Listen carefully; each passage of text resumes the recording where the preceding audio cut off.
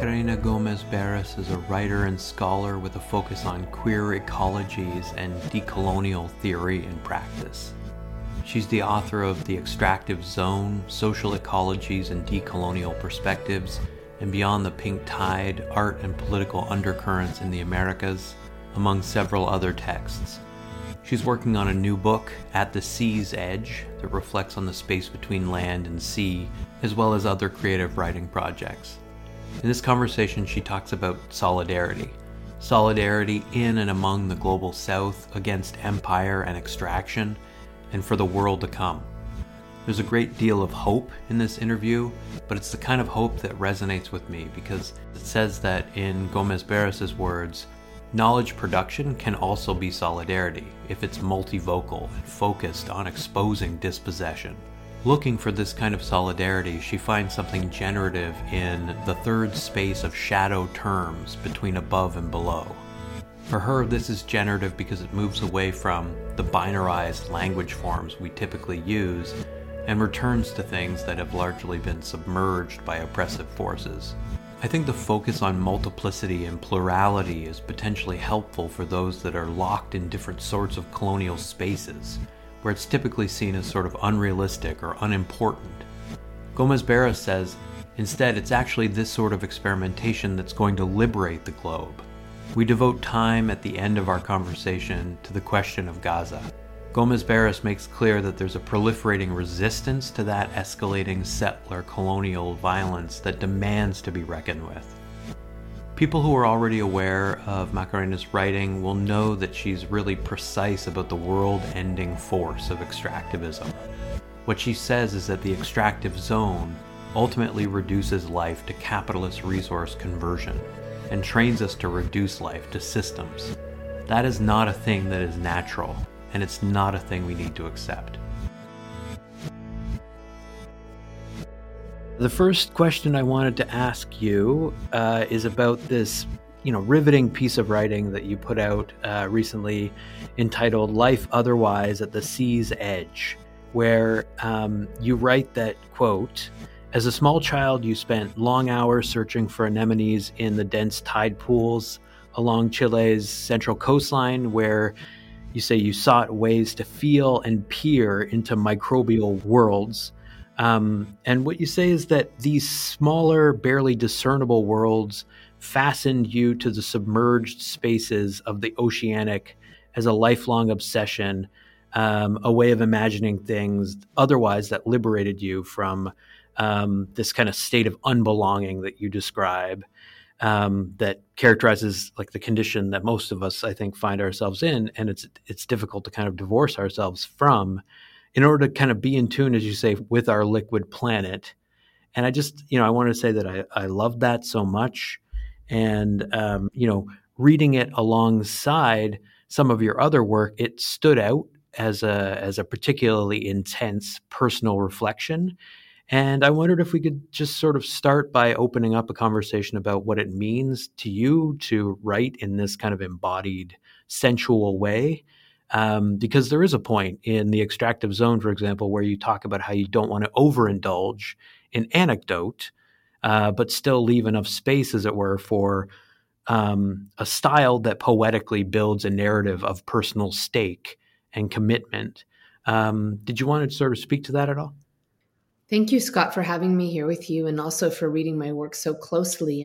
I was trained as a sociologist who always had an attention to daily life and the workings of daily life and how people accomplish daily life, how I accomplish daily life. And I think I'm also attuned to the ways in which there's complexities across different ways of being and thinking and making meaning that are not accounted for obviously in official archives, but even in public life or the usual scales by which we might measure or analyze things, be they the nation state or our personal identities or identity with broader groups. And for me, the state of unbelonging is actually a really important place from which to see and perceive, and increasingly a kind of embodied approach to my writing and my study and my actions in the world and my tethering with other people and the more than human world have become a really important way to approach the work that I'm doing. And it requires attention and time and connection and maybe meditation and what Julieta Singh calls unmastery rather than disciplinary certainty of the outcomes.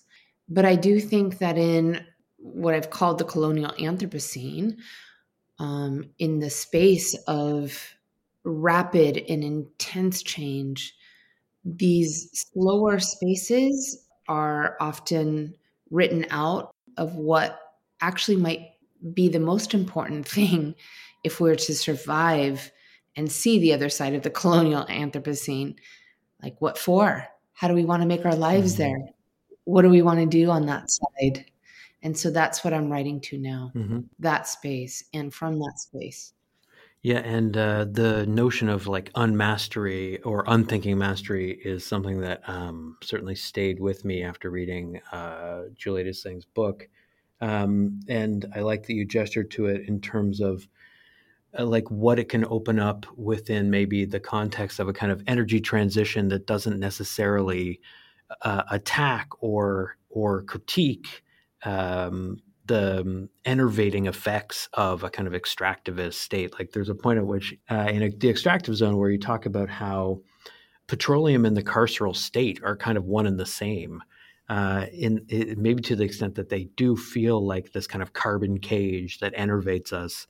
But I wanted to pick up on some of the stuff that you were saying around the constraints of disciplinary knowledge. Like there's so much in your writing that tries to untie disciplinary knowledge, which, as you say, kind of buries the subtlety and complexity of life as it's lived. I like how you call your method a kind of undisciplined analysis. And just kind of, you spoke to it there, but just maybe I wanted to ask you to unpack where you feel like that comes from. I mean, you just talked about sort of being a sociologist that's paying attention to daily life, but what were the inspirations, the moments of thinking otherwise that were opened up for you in terms of like your training and untraining and learning to master output, but then learning to kind of unthink mastery and undo those outcomes or that way of thinking about outcomes? And why is it kind of valuable, I guess, to think about ways of doing theory that aren't constrained by like those conventions of thinking? That's wonderful. I mean, I think the undisciplined analysis is a kind of viewpoint that comes from a minoritarian perspective or a submerged perspective or perspectives that are not always easily aligned with a kind of dominant position. And I think in part coming out of dictatorship and kind of early terror communicated to me, not necessarily overtly, but in the way in which, for instance, my mother held my sister and I on the plane when we were, very young and, kind of fleeing for her life to the United States that was so implicated in the Chilean coup of 1973 that overthrew Salvador Allende's presidency.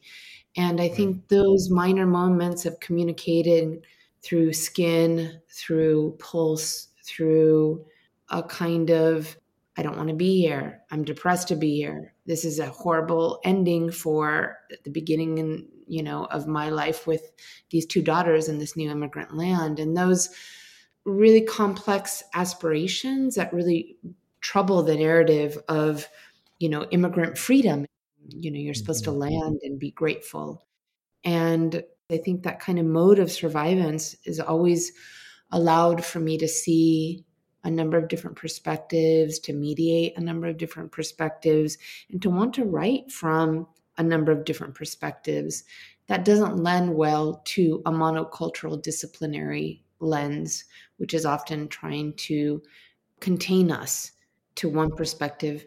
I don't think my story is unique in that way. I think for a lot of graduate students that I train and work with, undergraduates that I speak to, we do bring our whole selves into a classroom. We do bring our whole selves to the writing of a book potentially, but then we're asked to leave certain parts of ourselves out and certain viewpoints out. Right. And I think that is the colonial training. And I think if we start to allow for that more complex viewpoint across pedagogies and ways of doing our work, even in work spaces, right? Mm-hmm. Capitalism really draws very strongly upon that monocultural gesture. Yeah, I think that is very true. And like you think about the book as like a commodity that circulates and confers a certain expertise on the writer, and how that book allows for certain mobility for that writer, maybe, and even celebrity in some instances.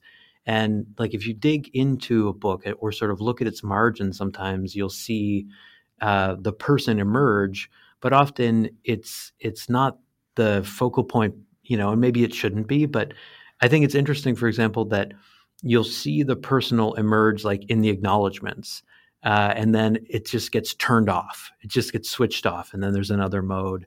And that's not really how your book works. You do at the same time dedicate the extractive zone to your mother, Vivian, who you call an interlocutor and closest friend. But then, as you say, there's a way in which she gets sort of carried through the text with you. And there are also these places that you're carrying with you through the book.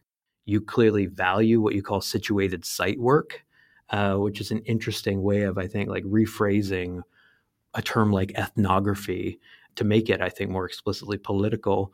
And you, at the same time, you say you're kind of conflicted about it. Ultimately, it feels as though what you're saying is that there are times when it's necessary to shift into the first person.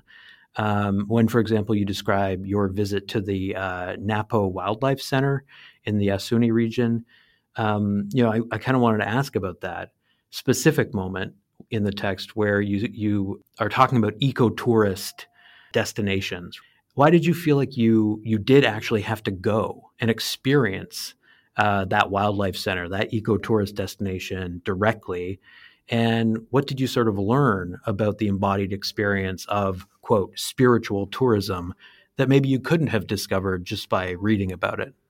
There was no way to write a book like The Extractive Zone without being in dialogue and alongside communities that were struggling against the frontier, in the frontier and against the frontier of extractivism, and also alongside artists who are making other kinds of work. So for me, it was unequivocal.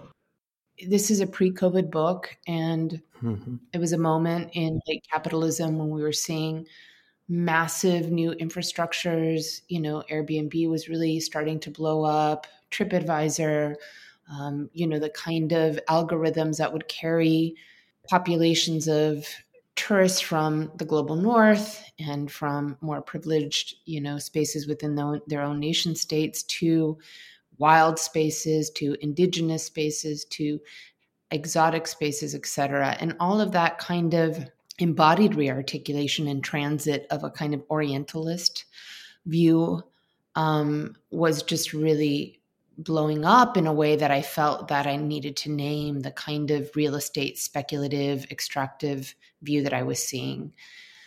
At the same time, I also come from Sudamerica, from the South, from South America. There are many tropes about South America, but if you talk to many, many people in the United States, in the university, outside the university, there's not deep understandings necessarily of the implications of the United States in those histories or those histories. There's an imagination. But I felt I couldn't speak without actually being, again, alongside those in struggle. And I also know that there is so much that happens in practice, in embodied knowledge, in relationality, in relation with people, with groups, with collectivities on, land that is not mine, land that is not ours. As Mm-hmm. settlers, we have to rethink it, decolonize it, think about the ways in which we are in relationship to people. But solidarity is also knowledge production can also be solidarity work. Knowledge production that is multivocal and that is bringing forward people's perspectives in ethical ways from what's happening in the world. Some worlds, the capitalist world, should be uncollapsed and undone. These heterogeneous worlds, pluriversal worlds, transversal worlds need to be lifted and supported. And we can't do all of that work through media. No, that's true, I think. And to just kind of stay for a minute with this sort of abstract, but still like very tangible thing of trying to imagine knowledge production that is multivocal in order to be kind of liberatory. I wanted to ask you, I guess, to help us think about this notion of the submerged that you often counterpose to the extractive view. So you're trying to model, I think, a way of seeing that you sometimes characterize as submerged. These things that, as you say, need to be lifted are the submerged. To me, like that sort of framework is one that's distinct from, like, for example, the Marxist idea of subsumed labor, So I guess the question is, did submerged as a term, as a tool, as an idea feel deeper than this mode of being that's sometimes demarcated as subsumption, which still seems to kind of worry about our usefulness or our value in economic terms on some level? Or like, what about submerged for you preserves the vitality of life that is unbridled, to use the language that you're working with in the book? For me, what's interesting often is this kind of third space of shadow terms, say between above and below, or, the way in which a shadow term can actually reveal something else rather than the binarized language forms that we often use. So there is a political impetus in my work for sure. And there is a kind of desire to not reproduce a kind of speaking on behalf of the other. But at the same time, I do think that the submerged allows for the kind of histories of subalterity to be there, potentially that kind of rich discussion that comes out of a longer arc of Stuart Hall's work and the way in which the submerged is always emergent, or Paulo Freire's critical hope, where something's about to break and maybe we just need the kind of coalescing of particular forces in a particular moment to open that up, or something that's latent. Obviously, through Fanon, we could think about collectivities, but the submerged just feels like one of those terms that invites a lot of theoretical perspectives in rather than abandons them in favor of one school. Yeah. I don't think we're in a moment, or maybe we've never been in a moment, where one school of theoretical tradition can do justice to what we're seeing. So for me, I'm really interested in working with language as its own meaning system that opens up those worlds and possibilities rather than closes those down. Yeah, that resonates with me so much. And what I find really precise and profound in your work is that, you're not just, for example, saying that extraction is bad, which it is, or that extractivism is blindness, which maybe it is, but that the extractive zone reduces life to, as you say, capitalist resource conversion, and kind of trains us to reduce life to systems. Like it's hard to name those things without trying to kind of experiment with language. And you're using that experimentation to show how, this thing that we might malign for good reason, we malign it for the reason that it makes speciesism, or the kind of presumed supremacy of the human, this unquestionable thing. And it like cherishes our extractive technocracies, which is the term that you use, as somehow synonymous with progress. And what I think is original too about the approach you take in kind of maligning extractivism is that it is highly site specific. Like, again, we're back to this idea of situated site work, and kind of back to the ocean, which comes up so much in your thinking. You point out in a piece that Most of the Earth's sea edges are colonized by real estate speculation, by urban cities and petrol infrastructures, by sewage and waste systems, and by industrial toxicity, and that the ocean has become an object of voyeuristic pleasure, national entertainment, fascination, leisure, danger, and scrutiny, but especially a geography of use value. It's just this, there's this kind of breathlessness to that writing.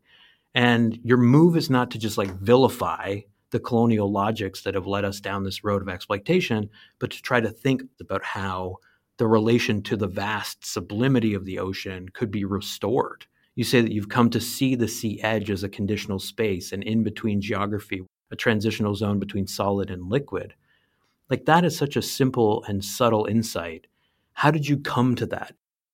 Yes, I mean, it was really interesting when I was finishing up the extractive zone. I knew that I had more to think about, and it was really at the level of seeing a kind of socialist transition to socialist democracies, if you will, in Latin America, where the kind of rise of the pink tide was happening. So then I wrote Beyond the Pink Tide and was really thinking with artistic and political undercurrents, and the undercurrents being about seeing these kind of mass movements that brought, Evo Morales and many others, in a forward movement to the front of a kind of national consciousness and political projects, but then also seeing how those movements continued to be, even though they were speaking on behalf of Earth and writing Earth constitutions, et cetera, which was really important. I don't want to say that that wasn't a very important moment in the struggle, right, for understanding what's happening in the world today.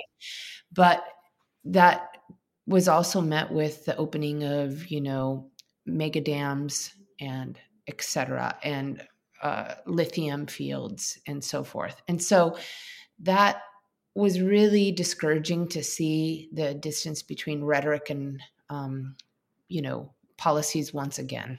So that was one way in which I thought about, undercurrents and their potentials, that there were other ways that people were organizing, writers, movement builders, makers, thinkers, activists, sometimes in the same body or social body, and the geochoreographic work that was being done across spaces that moved below the level of the nation state. And so it made sense to follow a river, or made sense to follow a shoreline and think about those histories, rather than following normal political or normative political geographies. So that all was pretty clear in my mind, but then really delving into what it means to write, create, think as spaces that I was opening up for myself in conversation with others, other writers, that I realized that there's a kind of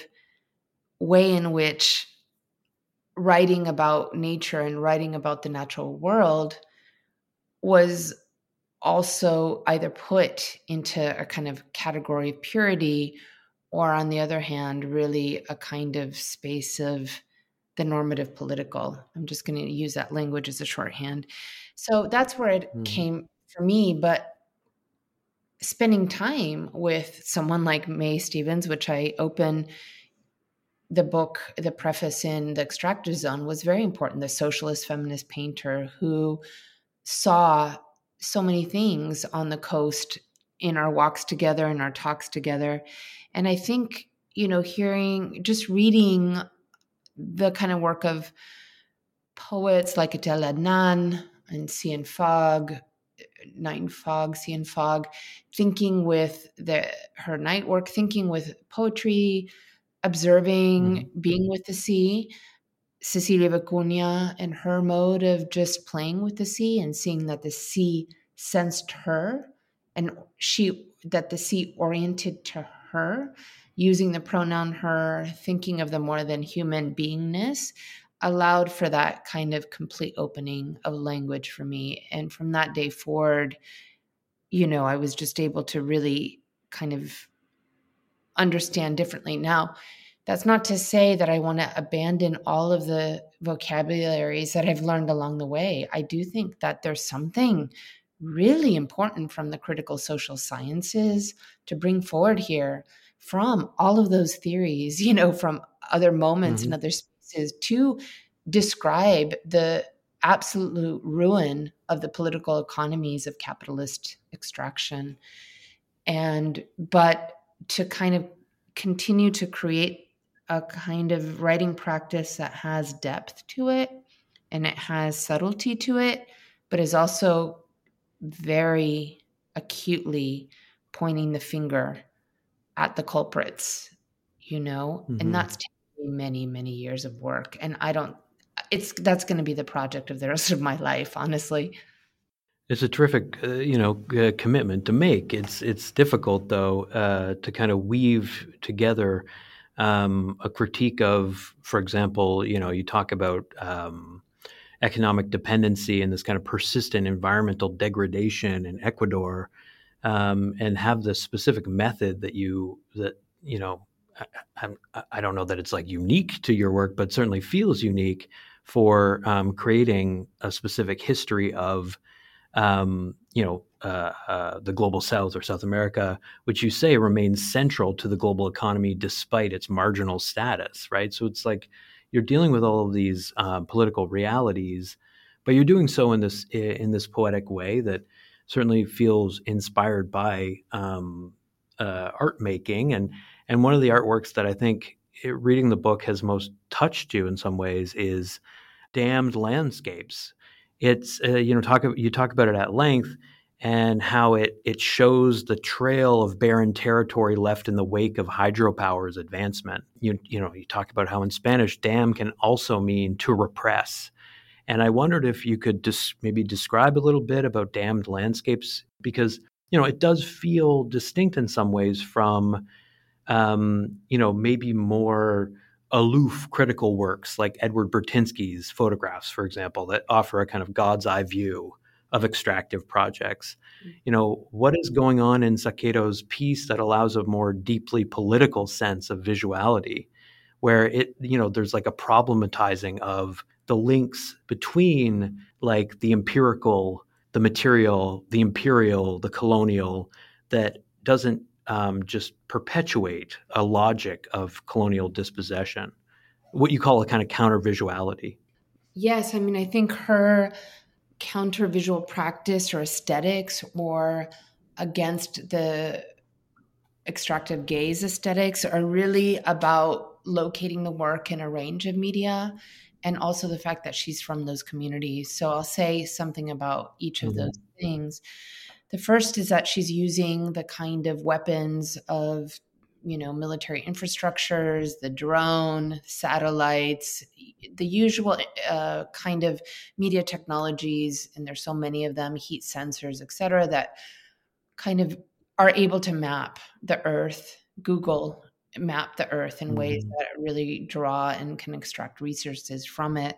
And so she's counter using those technologies to then think about, the ways in which, in fact, we can watch a river disappear over time through a kind of chronology and kind of chronotopic mapping that she does in order to see how the satellite gives us a disappearance of the Magdalena River or the Yuma River. And very sad to see those images in many ways, but she's using a kind of medium range and satellite views and all kinds of views. And so that's the first thing, this kind of counter mapping, I'd call it, that's used by activists across the Américas and across the world to fight the huge mega infrastructural projects that have taken place and are taking place that are extractive. The other is a kind of relational project that she's not the only one, but I think she's wonderful at it. And there are many artists and visual thinkers and even, filmmakers who do this, which is to really think at a communal level and show the communal scale, show how it's not that people are just living alongside the river. They are the river. People are not just, side project to the land, or the land is not just what they, settle upon. They are the land. And so that kind of integration of self and community and indigeneity and, rural peoples often, misty sex and indigenous peoples often have that relation, and that shows up in the work. She doesn't absent that perspective. But then she goes even a kind of further step to imagine, what it would be like to see from the fish point of view. And that's where her and I align in the submerged perspective, so that, a kind of more than human perspective that's in the muddy waters, that's below the surface of the river, that allows us to potentially see or not see something else. And I want to give a shout out, and I didn't say this in a previous response, but I think that's also very aligned with a kind of Caribbean philosophy and poetic view, glissant and others, where there's a kind of submergence or attempt to think from relations with land and ocean that are pretty different from beginning with, say, the category of the worker or another kind of way into the material and analysis.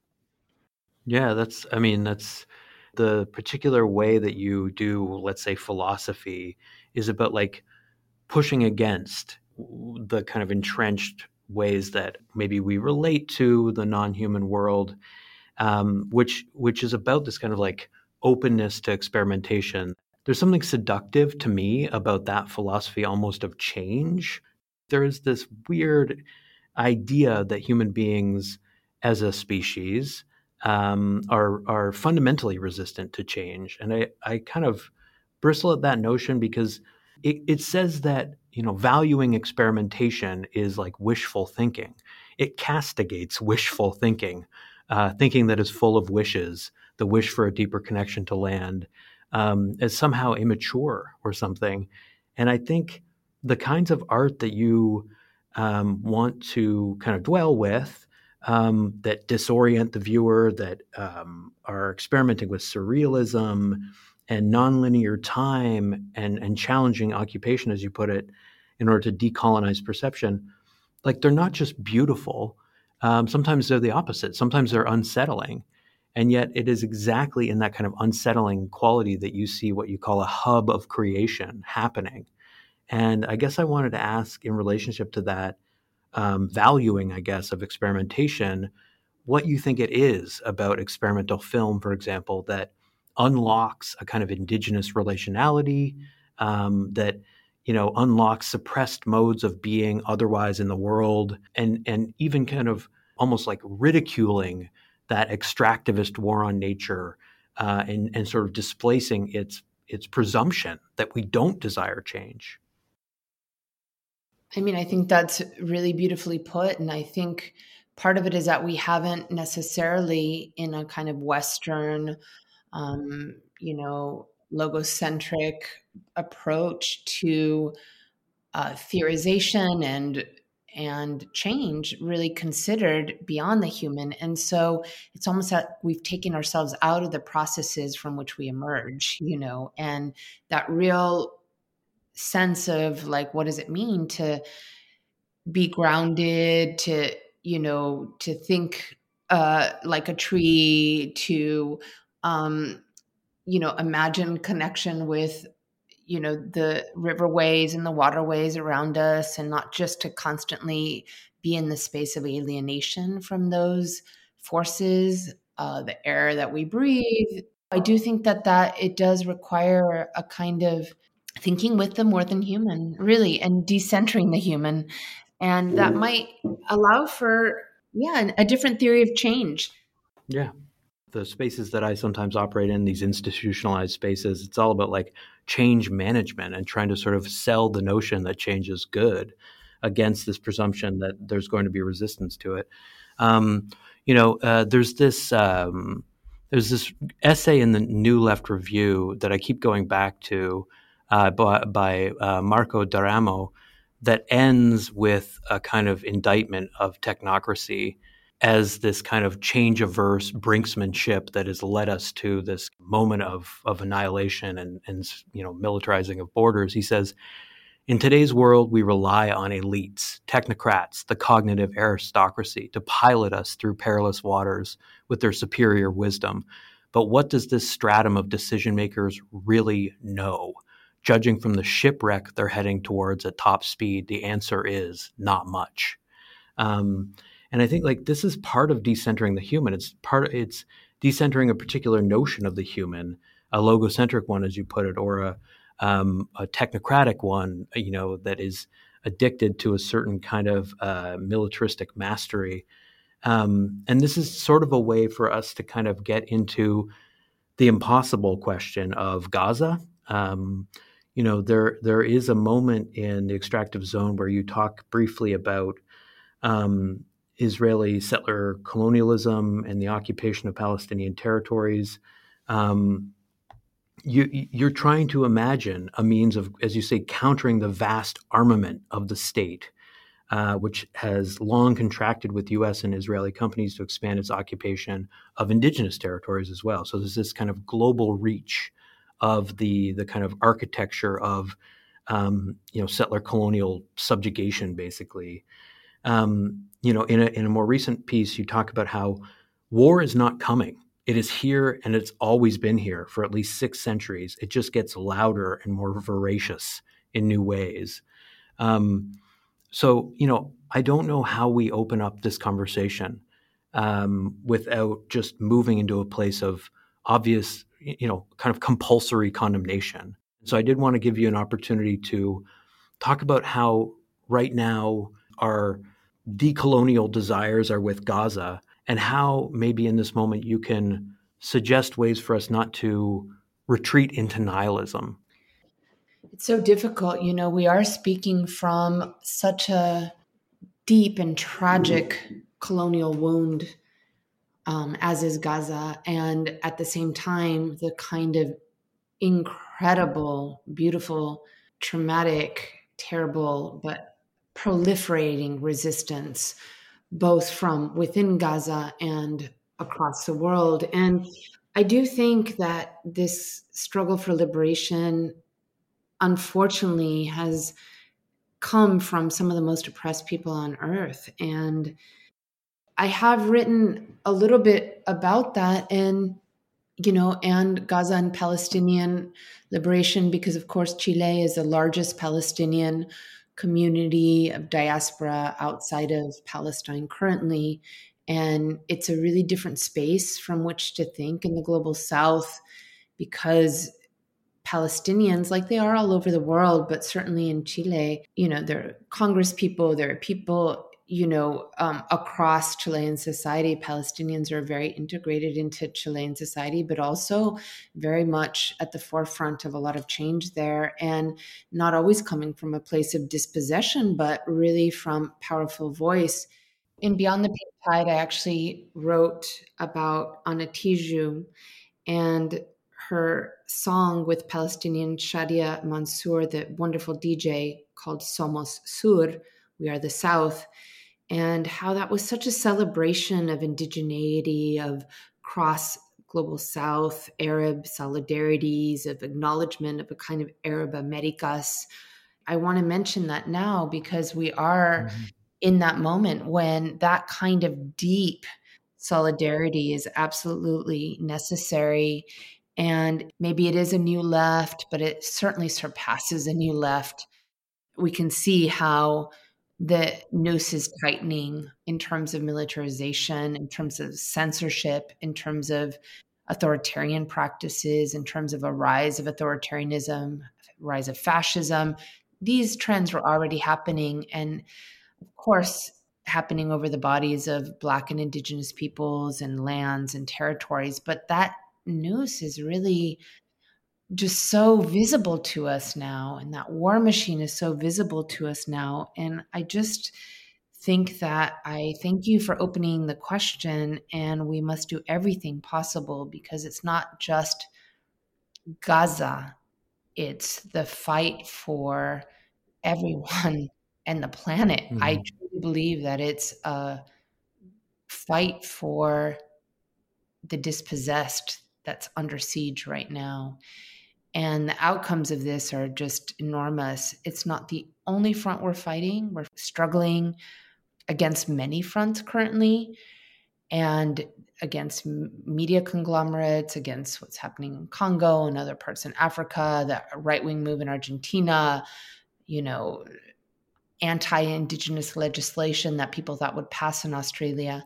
It is a deeply intense moment, but I think it's also a moment that requires enormous strength and courage in the face of a police and military and media apparatus and governance structure that really is out for not only revenge, but for land and expansion.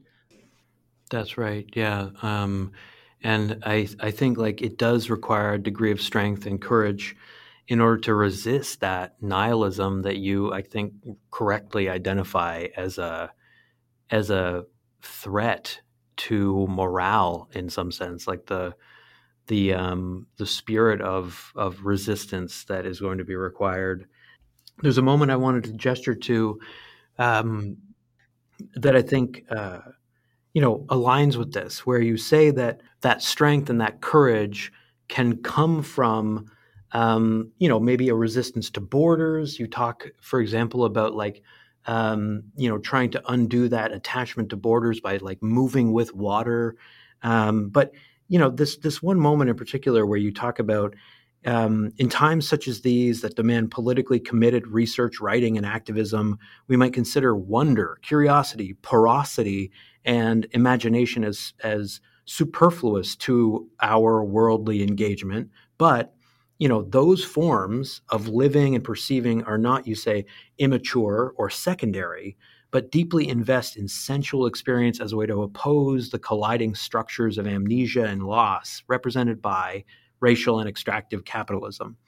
That if we want to fight climate change, if we want to fight militaristic expansion, the plunder of resources in the global South, it's obviously going to be engendered by anger and outrage. But what if, too, it can be charged with this kind of sensual experience and a specific kind of attachment to a vision of the world that could be, right? I think so much of your work is really motivated by that counterposing of wonder against nihilism that is a specific kind of practice of hope, I think, rather than imagining hope as a commodity, something that we have or possess, right? It's more, there's something more durable about that notion of hope that I really appreciate. I'm so glad, because of course it's been used to keep liberal humanist approaches alive and a kind of commodification, as you said it, by political elites to suggest that we must hope, and then of course our hopes are dashed. Right. So it is a moment of absolutely systemic transformation, and I see how young people are smiling as they're getting arrested for their views on Gaza and for asking for divestment or simply asking for a ceasefire. Something that you would imagine can never be politicized, which is, killing and destruction of life. But of course, it is deeply politicized. And there is no current consensus on that, even amongst people that I thought, of course, this would be a logical way to create a baseline. Our baselines are getting lower and lower in order to bring more people in at the institutional level, but that's not what's happening on the ground. Young people are know and are, and not just young people, across generations, but maybe led by Palestinian youth, led by Palestinians themselves, and both inside and outside Gaza in the diaspora, and indigenous-led leadership, the ways in which, we know that this is big. There have been many fights, and I had deep political training from being on the ground in El Salvador in the 1990s, shortly after the war in 1994, and living with communities of women who in a place in El Salvador that was extremely bombed out, and with U.S. support, and Wasapa, a mountain that was beautiful, and the combatants there. I learned a lot from the kind of aftermath of lives and how people lived in the aftermath of war, and with, white phosphorus being dumped on their communities. And it was terrible to see that and to understand all that had been lost. And so that brought me back to Chile and the disappeared and the detained and the criminalized people of that war against people who were trying to liberate their country from foreign resources and occupation, be it financial occupation. And that liberation struggle ended in dictatorship, as we know. And so I feel that my early training gives me a clear perspective on, we have to fight with everything right now and in all of the spaces. And, clearly the world knows this. Mm-hmm. Yeah, that there exist roadmaps, as you say, for how we can do this.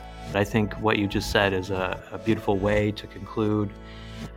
So thanks so much for making the time today. I really appreciate it.